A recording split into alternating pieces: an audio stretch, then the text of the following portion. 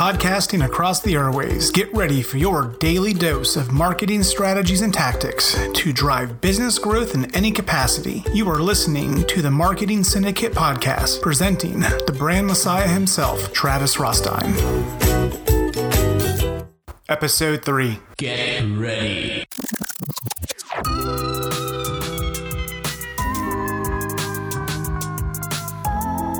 Welcome back, everybody, to this podcast. In episode 3, we're going to look at struggling with creation. What type of cycle does your business live in? I live in a 90-day cycle because 90 days is a perfect amount of time to create something significant. 90 days is enough time to move the needle inside any area of your life, but not too much time is where life can be shifted so dramatically, nerfing your best intentions of creation. When I examine the process of creation, I realize the creation part is merely one of 4 steps in my mental framework to get things done. Close friends of mine joke that my superpower is declaring what I'm going to do and then doing it. When I see people struggling to create, more often than not, they're focusing on the vision of what they want to create and not what their readers want them to create. The exciting idea is this. It's easy to think about the $1 million you want to make. It's hard to do the work required to turn those ideas into reality. Here's a simple approach for a creation that I use in a fluid manner. I can't say this is a precise moment in time where one phase begins and another phase ends, but when I look back at everything I've created, every project comes down to these 4 distinct phases,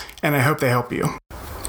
Phase 1. Planning is more than coming up with a great idea. The ultimate goal of planning is to understand what's required to make your idea a reality.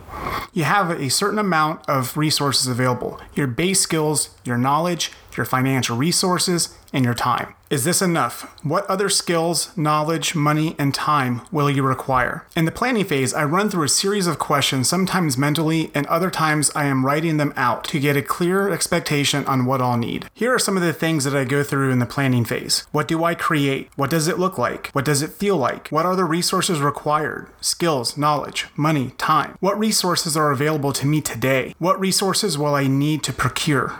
What is the timeline? Are there potential obstacles in my way? How will I overcome these obstacles? Is planning as fun as wild ideation and dreams of a bigger future? Not exactly. But planning is the ninja skill of elite creators and should be taken very seriously. Phase 2. Creation. Creation is where everyone wants to start. Why? Because it's fun. Creation has energy. Creation is where the proverbial rubber meets the road. This phase requires the most energy and comes with the most risk. If you're going to get sidelined in this whole process, the creation phase is where it'll be. Proper planning gives you the foresight to overcome many obstacles, but it also gives you the courage and persevere through the unknown obstacles.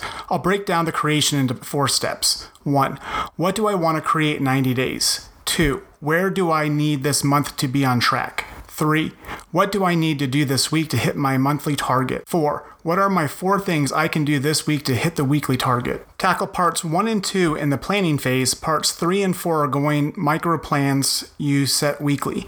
All of this is fluid with regular check-ins to ensure the plan and your end target of creation is aligned with what you truly want. Phase 3. Much of what I create is for clients and end users. In this case, everything requires a successful launch. If you create a project in the woods and no one discovers it, does it exist? The launch is a project within a project, with added questions to get clear on how it is you want to bring your creation to the marketplace. Let's break this down. Who is my ideal target? How will I reach them? What action do I want my audience to take? What are our additional resources required for launch? Phase 4. Fulfillment. Finally, the least sexy part of all this, delivering on your product or service. Fulfillment is often ignored, the stepbrother of creation.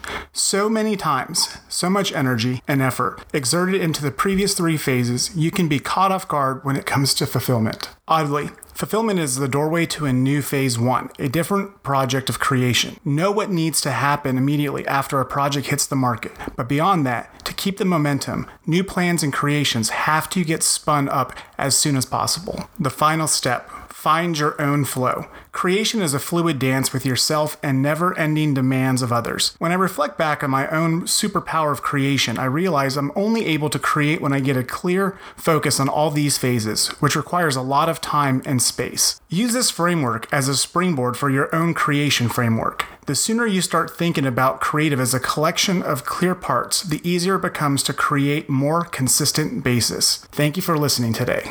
This session has come to a close. Be sure to subscribe for your daily daily dose of marketing strategies and tactics to drive business growth in any capacity. And don't forget to rate and review so we can continue to bring you the best daily content possible. Thank you for listening to the Marketing Syndicate podcast with the brand messiah himself, Travis Rostein. We will see you on the airways.